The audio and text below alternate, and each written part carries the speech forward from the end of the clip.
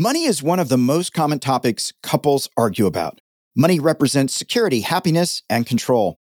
Being financially intimate means being able to share your thoughts and feelings about money openly and honestly with your partner. But when one partner is dependent on the other, or you don't share common goals, or don't feel comfortable talking about money, the dynamic changes and it affects every aspect of the relationship. By uncovering your attachment style, you can understand why you think and act the way you do in relationships. In this episode, certified financial therapist, financial planner, and founder of Healthy Love and Money, Ed Coambs discusses the importance of understanding your attachment style. We take a look at what attachment styles are, why they matter in relationships, and how you can identify yours to become more self-aware and build a healthier long-term partnership.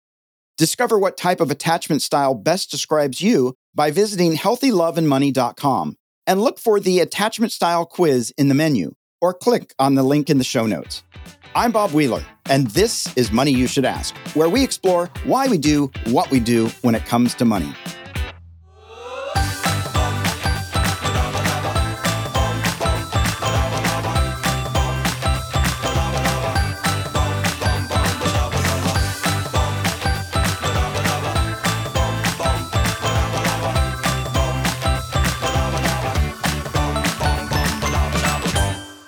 Ed Coambs is a former firefighter turned financial advisor turned marriage and family financial therapist. Ed is all too familiar with walking into high-intensity situations, navigating the flames, and walking everyone out safely.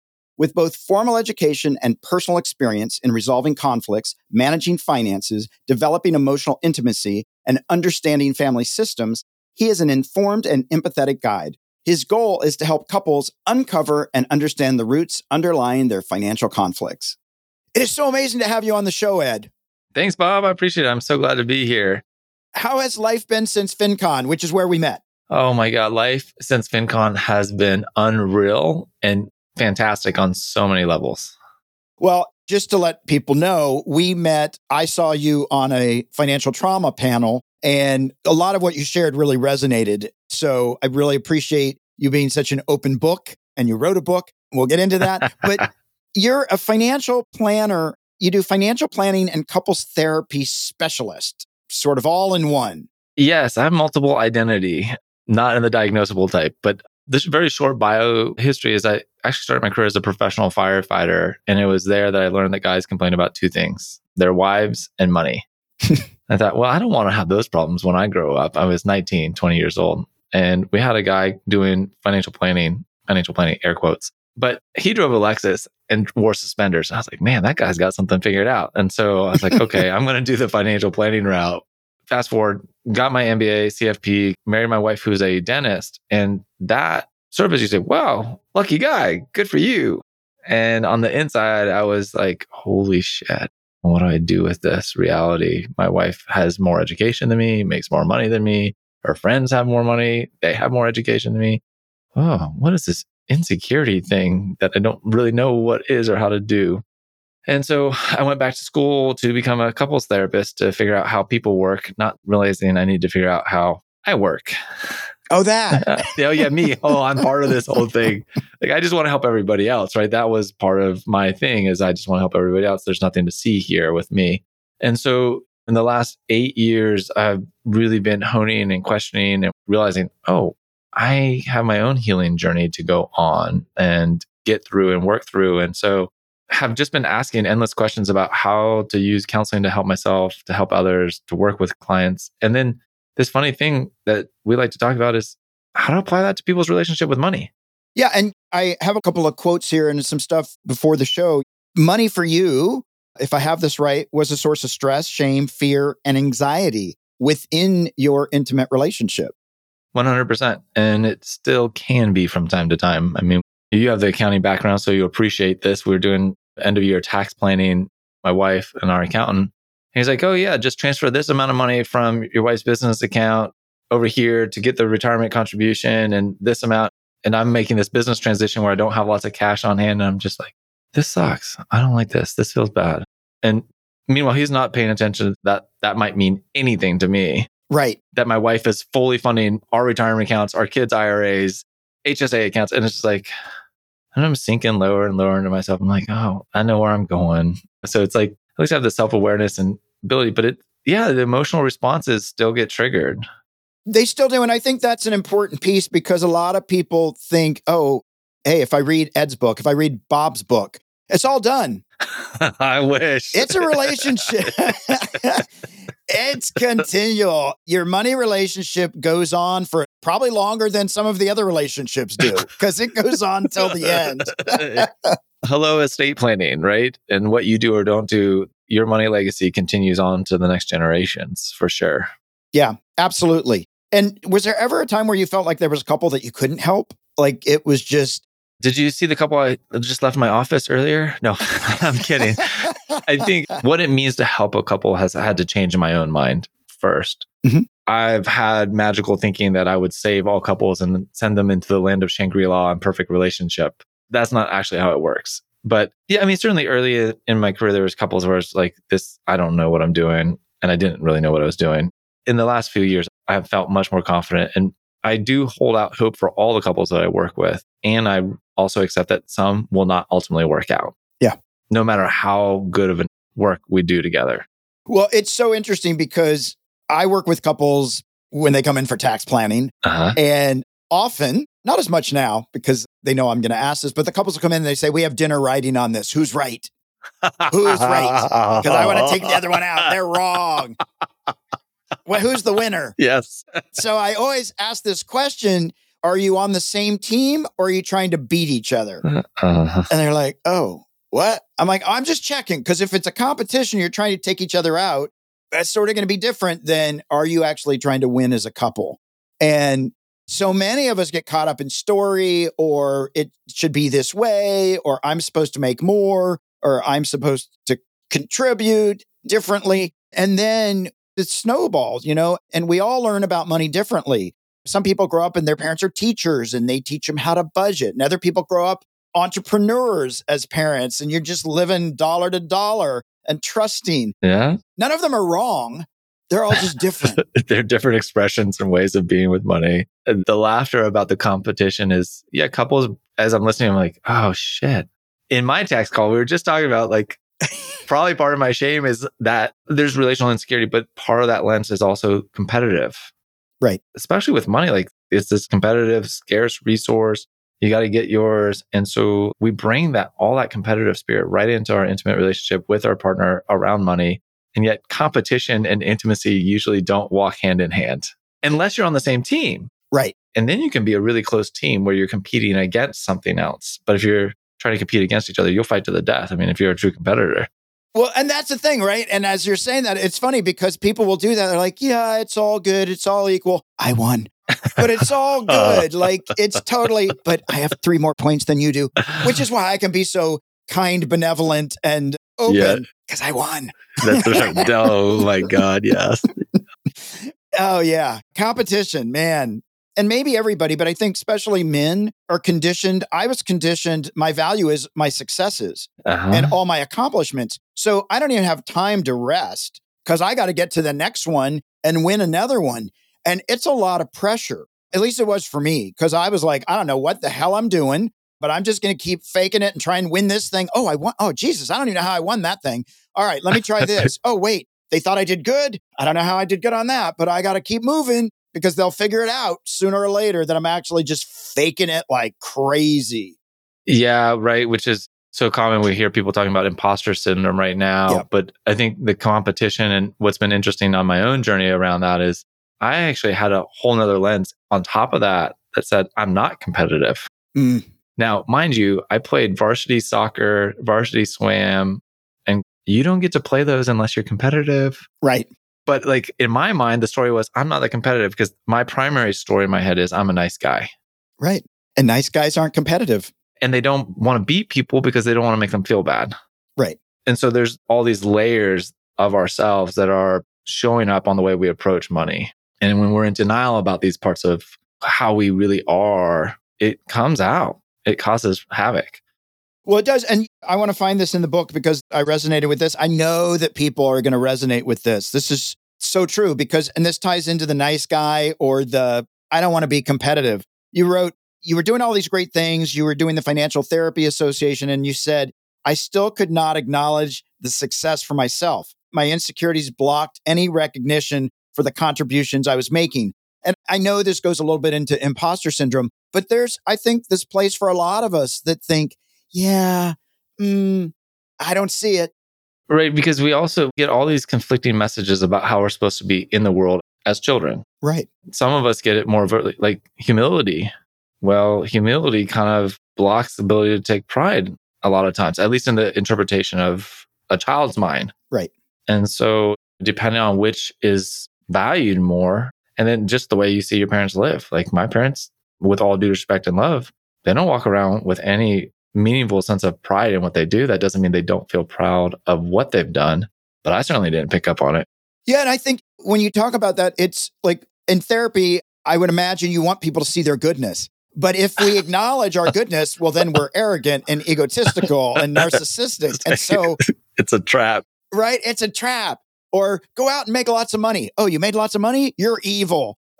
Well, wait a minute. I'm damned if I do, damned if I don't. What do I do? Yes. It's a double-edged. Yeah, it's a trap. Yeah. And so the more that we can start to bring this out in the open, talk about it, normalize it. Mm-hmm. And our parents didn't go with any intention of like trying to traumatize us. I mean, most of them. Most parents are not trying to intentionally traumatize their kids. No, they're trying to make it better. And they just didn't know better. And so it's just not about parents are bad. My parents made a lot of mistakes. I've made a lot of mistakes. I'm going to keep making a lot of mistakes. And I'm going to keep going. Well, we have no other choice but to collapse into despair. And that's part of this, I think, as far as I understand the human condition at this point, is when we see ourselves as bad, we fall into shame. Yeah. And that's part of the role in my mind of being a therapist is helping people connect with their goodness, their authentic goodness. Absolutely. Not the destructive, toxic, self-entitled, narcissistic stuff that we're talking about. Like there's this middle space. The goodness thing, right? It's so hard because we want to be good. And then if we're good, then we're narcissistic. And it's not that we got to, but I think it's so important to understand it's okay to have our goodness. Like you were saying, authentic goodness. Yeah, authentic goodness. I think there's a place of self-reflectivity. There's a place for healthy humility, as opposed to like self-diminishment. Right. Is just like, I am really good.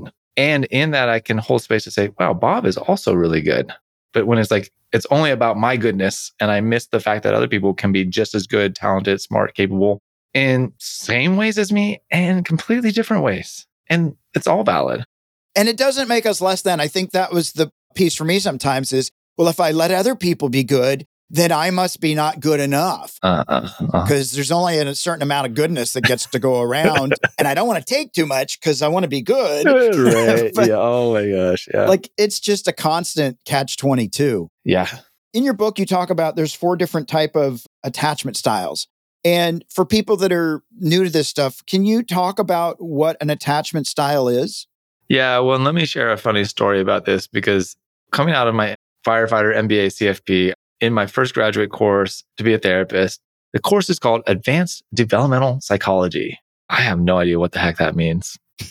And then the professor shows us this video of some monkeys in a cage, and there's a wire mesh mother with a bottle to feed from and a terry cloth mother. And they're showing, what do the monkeys prefer, these little babies? They go get the food and then they go to the terry cloth. And this is Harry Harlow's famous rhesus monkey study. Right. Now, I'm so clueless to the significance of this, but that piece of science, amongst many other pieces of science, have come together into what's called attachment theory. And over the last 80 years, many, many different scientists have been studying the human bonding process and trying to understand it. And we also can approximate it through other living creatures, monkeys being one of them. But I didn't like this idea because it meant that my bonding and developmental experiences impacted and shaped me. Right. And so in my own healing, growth, and journey, I wanted to reject that for as long as I could, because it didn't feel safe to consider that how I was raised and what my parents did or didn't do for me would have impacted me in some way. So for anybody that's kind of newer on the healing journey or thinking about mom and dad impacting them, know you're in good company. That's a very normal early starting response. Over time, as I was working as a clinician and reading more and understanding what this means and the implications, and we talked about before the show recorded, starting to do more and more of my own work and really more and more of my life breaking down, started to see the truth of this. And so attachment theory is the study of human bondedness. And a big part of attachment theory is understanding that humans form 4 broad patterns of connection, relational connection. The first one is secure attachment. This is when you grow up in a caregiving environment where you felt parental warmth, acceptance, emotional nurturance, emotional understanding. And when things got out of line emotionally, the parents could repair or acknowledge and recognize, like, so mom makes son angry. 5 minutes later, wow, you know what, son, I'm so sorry that I made you angry. You were doing this. This is what happened for me. And now the son understands why. And they go on, right? So it's not about not having bad emotional experiences. It's about being able to recognize the impact and work with them. And that's for children 5, 6, 7, 8. But this starts in infancy. Attachment bonding obviously starts in the womb, but even early breastfeeding, all of that starts to send the message to the developing brain. Is this a safe, hospitable, warm, caring, nurturing environment? Or is it a disconnected, dangerous, threatening, cold environment? So attachment style 1 is secure. The other 3 are insecure attachment styles. Insecure anxious is about, I want to say, how I want to say this, never quite feeling like you're enough. You often see yourself as less than the other. And oftentimes your caregiving figures really couldn't read your emotional needs very well. So you learned that you had to overfunction to try to get your needs met. And you were never really sure if you were very effective in actually getting things done. And so you have this relational anxiety. You're always trying to get relationships to work, but never really certain that they're working well. The flip side of that is avoidant attachment style. Now, you could have similar types of caregiving environments that led to the anxious, or you can have parents that are more of the cold withdrawing, dismissing, rejecting style. So they're minimizing the value of emotions. And so you do that. You have to turn away from relationship to survive. Right. So you dismiss the value of relationship and being close. It also means you never really get to know yourself very well, which is true for both the anxious and the avoidant. You don't really understand yourself very well. You're either, the avoidant is more self-absorbed typically, and the anxious is more other-absorbed. And in that other absorption, you are self-absorbed. Right. Exactly. It's a funny twist in logic. So those are styles 2 and 3. And then style 4 is disorganized attachment. And that typically means your caregiving experiences were very inconsistent, hot and cold, warm and cold. And it just was very unpredictable. And so you don't really know what to expect from relationships. Right. At least with the anxious or the avoidant, you have some predictable sense that things are not going to feel great one way or another. You just don't know, like, it's consistent. So those are the 4 attachment styles in a nutshell. Yeah. And those have a huge impact when you go into relationship. And even if you don't go into relationship, if you're just on your own and you're spending money, if you're coming from chaos, disorganized, if you're coming from anxious or avoidance, right? Maybe you're not going to look at your bank accounts. You're just like, I'm not dealing with it.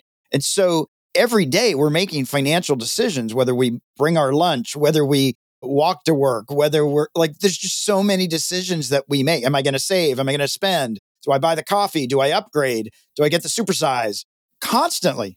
How do I feel about myself in that, right? And then there's the self-evaluation. And then for many of us, it's also the evaluation, especially if you're anxiously attached. How is my partner going to feel about this? What will they think? What will they think? Or what am I trying to get them to think of me because I'm doing this or not doing that? And so that's where the relational anxiety really shows up in the money patterns on spending. But it goes into our investments and our taxes and our insurance decisions and our estate planning and education funding, right? All the big major areas of financial planning. Who we are. We bring who we are to all of that. Yeah, absolutely. And I've sort of come to believe that we all have a story and every story has a cost, right? We're like, because when we're doing taxes, we hope we're telling a nonfiction story, right? And if we're telling a fictional story, we at least hope it sounds nonfiction, right? But we're all telling a story. And whether we know it or not, it's costing us. Either it's a good cost or it's a bad cost. But it's just all underlying. And most of us, or at least me, was unconscious about it for so long, and really having to bring it up is not fun. No, it's really painful oftentimes to become aware of the inner narrator or narrators. So a fun part of our psychology, some would argue, is that we don't have just one voice in our head. We have multiple voices going in our head. And that's not like a mental health disorder. That's a normal psychological setup. More popular therapy models right now is called internal family systems. And it talks about having different parts and how to work with those different parts. So yeah, we got voices going in our head. And I will say to a lot of people out there that have started doing the work, I thought a lot of the voices in my head were my parents, but it turned out it was my voice just disguised as my parents. Oh, I love it. Yes. At a certain point, I took it on, right? Absolutely. At a certain point, it's on me. And that's hard. And it's a reclaiming of power to do that, especially of those voices, because we do take on our parents' voices that help us narrate the world and narrate ourselves. But in that healing journey, we've got to reclaim our ability for all of our voice. And that's easier said than done. For sure. Now, you talk about financial intimacy. Uh-huh. Do you think that a lack of financial intimacy affects intimacy in other parts of people's lives? 100%. So kind of three big intimacies in my mind are emotional intimacy, sexual intimacy, and financial intimacy. And those are all deeply intertwined with each other. If I'm angry and resentful about your ability to be emotionally close to me, I'll start spending a shit ton of money to get your attention. Right. I work with that in my practice all the time. And then obviously that goes into the bedroom too. Right. And really, financial intimacy and financial infidelity are sort of intertwined. Financial infidelity is the dark side of financial intimacy. I'm going to go find it somewhere else. Yeah, or I'm not going to tell you about what's going on because I don't feel safe to tell you about my insecurities, which is where I've fallen on my face with my own wife. Owning my own side of the track is I didn't feel as if I was good enough to tell her about my financial mistakes. I didn't feel as if it was safe to be honest about this is how much debt I now have in my business as I've tried to get it going. And again, the story, right? That was the story in my head that it's not okay, that I've crossed this threshold that's not been stated by her or I. But now all of a sudden the debt is at this level that feels wholly unacceptable. And oh my God, if I tell her, what will happen? And that fear of judgment and rejection and criticism was more than enough to stop me from being financially transparent, which I had been for many years prior. So that's where you come back to attachment styles. If you have insecure attachment styles, you're not going to feel fully safe and confident to talk about difficult things when things don't go right financially, which is inevitably going to happen in an intimate relationship. Yeah. And I was just thinking is when we don't talk, when we don't share our assumptions, or I think you're thinking this, we start to make silent agreements. We're not going to bring this thing up. And then all of a sudden we've made like 50 silent agreements and we don't even know how to backtrack on any of them. We get so invested in the stories. And I know we didn't actually agree, but we sort of agreed because we didn't speak about it. And we sort of silently shook hands to go down this path that we almost can't get back from. That's right. Yeah. I think as humans, and especially in intimate relationships, I don't know that we can take time to verbalize all the agreements we're making with intimate partners along the way. And so there's a certain facilitative process of just being able to make some assumptions along the way. But at some point, those assumptions are going to get violated. And that's where you rumble. Yeah. I love Brene Brown because she talks about she shares some stories where she's made all these assumptions about her husband and he was literally completely thinking about something else. But boy, the story was real for her. We've all done it. And we all do it and we'll continue to do it. There's no fully freeing yourself from that. We are meaning-making, story-making creatures. And that can be a really great thing. And if we can recognize when we've spiraled, which is what Brene talks so eloquently about, is how quickly the story can start to spiral into more and more exaggerated states. And yet it feels real because our stories are subjectively true to us. Yeah. And we'll find anything to reaffirm it and go, yeah, add more fire. Yes, this feels good. Yes. This is good. I'm getting warmer. But you've got this new book out, The Healthy Love and Money Way. What are some of the key points that you really would love our listeners to take away from that when they read? I think one of the things that I've heard from people that have read the book is I'm okay. Like I air some of my dirty laundry in there for the sake of, I guess, maybe using that word humility, but also just to say like, we're complex critters. We got a lot of moving pieces going on that are all shaping and influencing the way we approach our money. In that, I also hope that the stories share hope that you can move through and work through the financial setbacks that you've gone through or are going through currently. And then that third piece is, if you're in an intimate relationship, you've got to figure out how to do this with your partner. I mean, I hope it's okay to say this. Doing money and sex need another alignment. Look, masturbating can be really fun and pleasurable. Doing money alone can be fun and pleasurable. Right. But doing money with your partner well, just like doing sex with your partner well, could be really fun. Even better. And you got a witness.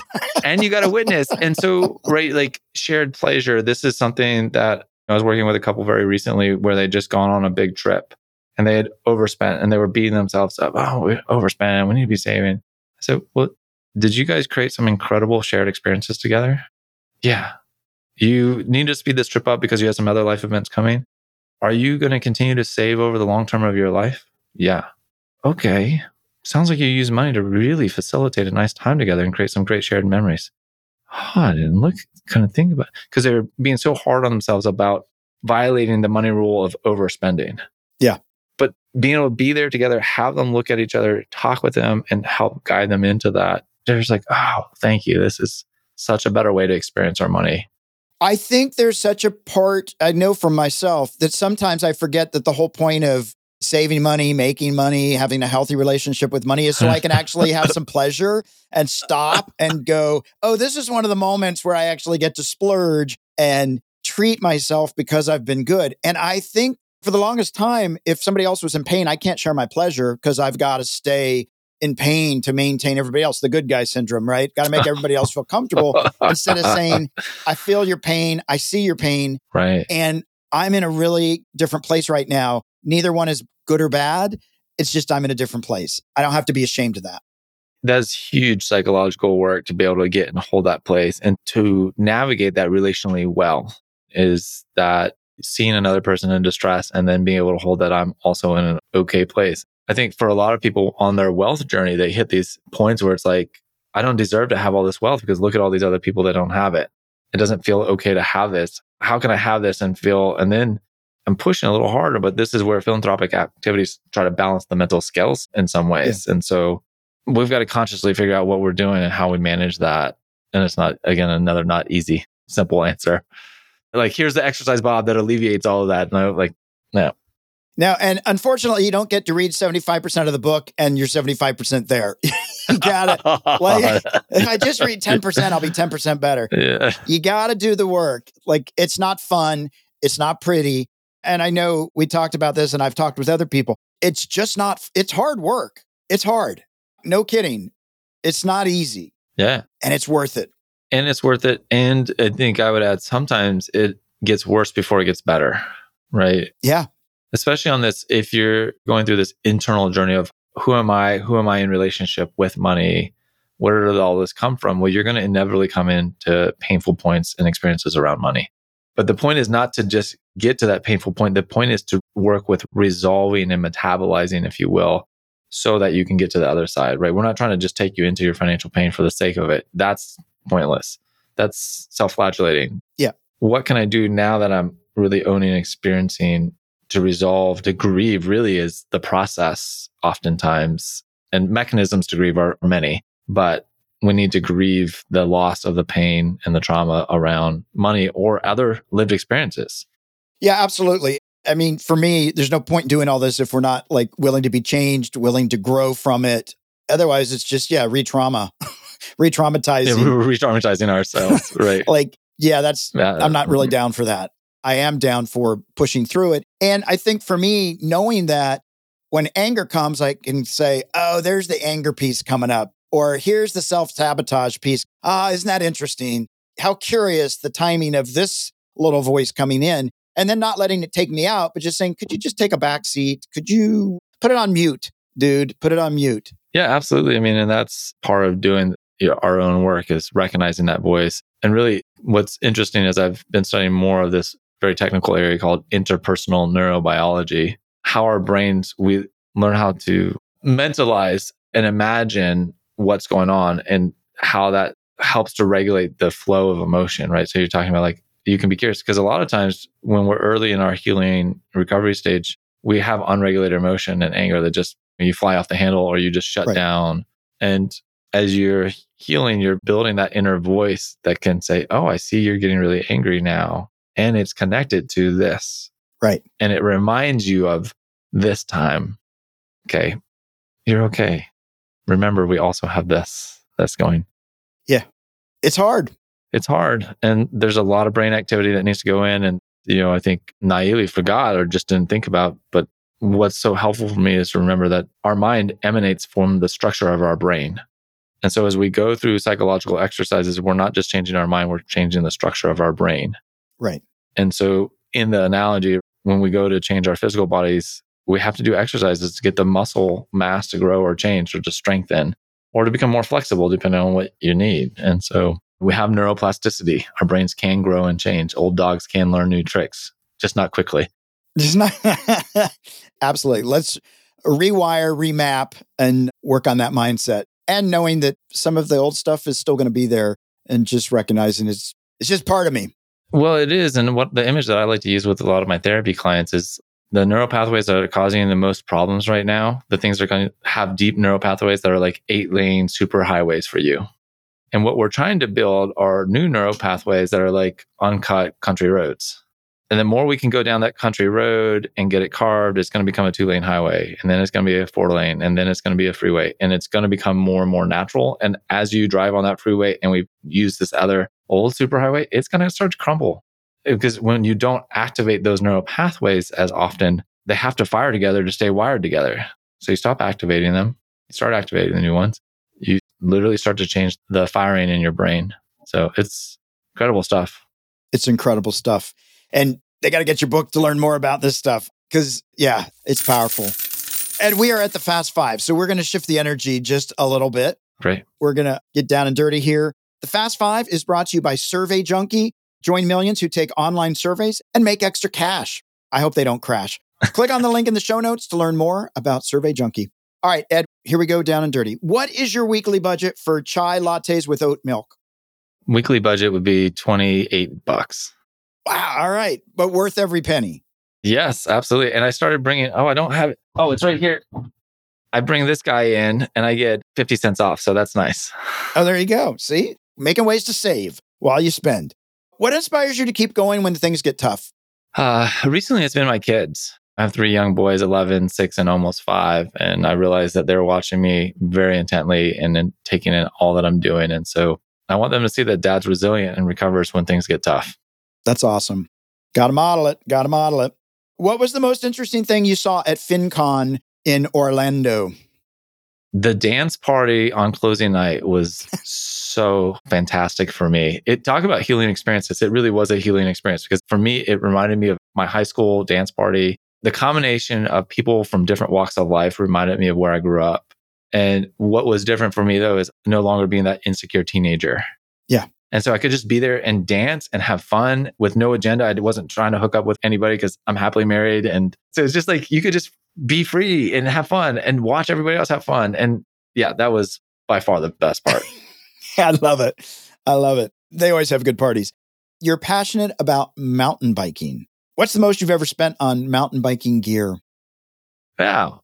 I know it's supposed to be fast, but I have to sit with this for just a moment.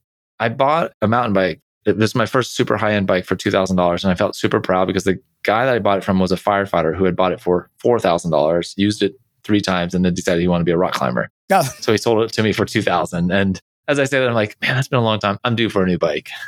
That worked out. That worked out. Yeah. I'm in LA. I don't want to spend more than 50 because somebody's going to take it. That's my mindset. How do you maintain your financial mindset? I think journaling is a big part of it. I've gone through seasons with a lot of active journaling. It's a little more sporadic now. So journaling is definitely one of them. When I'm feeling overwhelmed or frustrated, I just kind of slow down and go to the journal and figure out what's going on. That's great. Yeah, journaling is great. I was reading the other day, science has just proven that men actually have emotions too. So thank God. I think it's been scientifically proven. Journaling is a great way to stay in touch with some of that stuff that's going on, for sure. Yes. We're at the M&M moment, our sweet spot, money and motivation. Do you have a practical financial tip or a piece of wealth wisdom you could share with our listeners? Yeah. So we talked about financial intimacy earlier. And if you're on the journey of building wealth, one of the most important things you can do is nurture your intimate relationship with your partner. Then one of the most practical things you can do is actually sit down and get right in front of their face. Don't just do this without them knowing, but it's called eye gaze. Really make eye contact with your intimate partner and then talk about your financial life. I'm with you here in this. And I realize saying that, there's a lot of people like, oh shit, hell no, not a chance. Not doing that. That's okay. If that's your response, that's information. That's feedback. That can be a vision for what you might want to get to in time is the relational comfort and security that you can make eye contact and talk about an important part of your financial life. I would say start with a simpler topic where maybe you're both on the same page and practice playing with eye contact. And then when you're on different pages about something, then you can do the eye contact. I love that. And again, just be curious if it's like triggering you. Oh, good information. Good to know. It's all information. Just be really curious and let the judgment stay behind the door somewhere else. Yeah. That's awesome. Well, Ed, I really appreciate this conversation. I do have to joke that at least with your wife, when there are problems, you're a firefighter, so you can put out the fires, even if you're traumatized. I'm still trying, Bob. Those fires.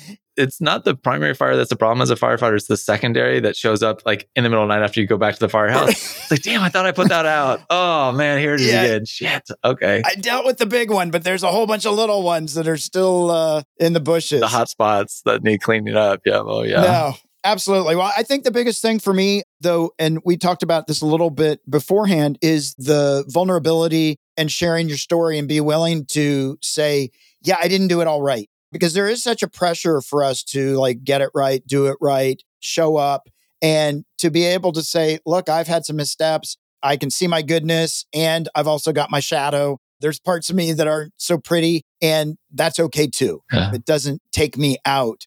And it would be great if it was easy and we could all just like push an app, and then we've all got amazing bodies and we all got mental fitness beyond compare. But we got to show up. We got to do the work. There is a payoff. It's worth it. But to just start digging in and actually think about, if you're listening today and you're in relationship, even if it's with your parents or your kids, are you being vulnerable? Are you fully showing up? Or are you just presenting and saying what they want to hear, what you think they want to hear? We get to choose whether we want to show up or not. And I hope that through this podcast, people will start to look and say, I want something different. And so I really appreciate you coming in today and sharing and being vulnerable and letting people know. Yeah. So where can people find out about you and your book on social media, online, all that good stuff? You've got a great book. You have a copy. Can you hold it up? Oh, yeah, absolutely. So the book is The Healthy Love and Money Way, and it's on Amazon and Audible, Kindle. So I think that's kind of the easiest way to just go ahead and grab it. My website is healthyloveandmoney.com. So that's a great jumping off point.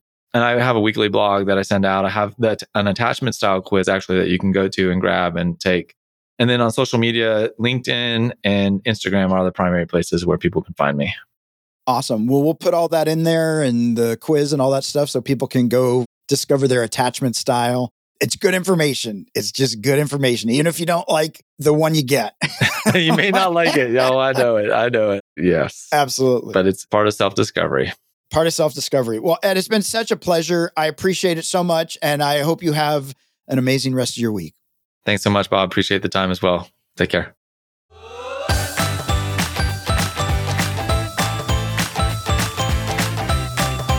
We hope you enjoyed this episode. Did you learn something new about your relationship to money today? Maybe you have a friend who has some financial blocks or beliefs that are holding them back. Please share this podcast so they too can get off the roller coaster ride of financial fears and journey towards financial freedom. To learn how to have a healthy relationship with money, visit themoneynerve.com. That's nerve, not nerd. We'll be back next week with another perspective on money and the emotions that bind us.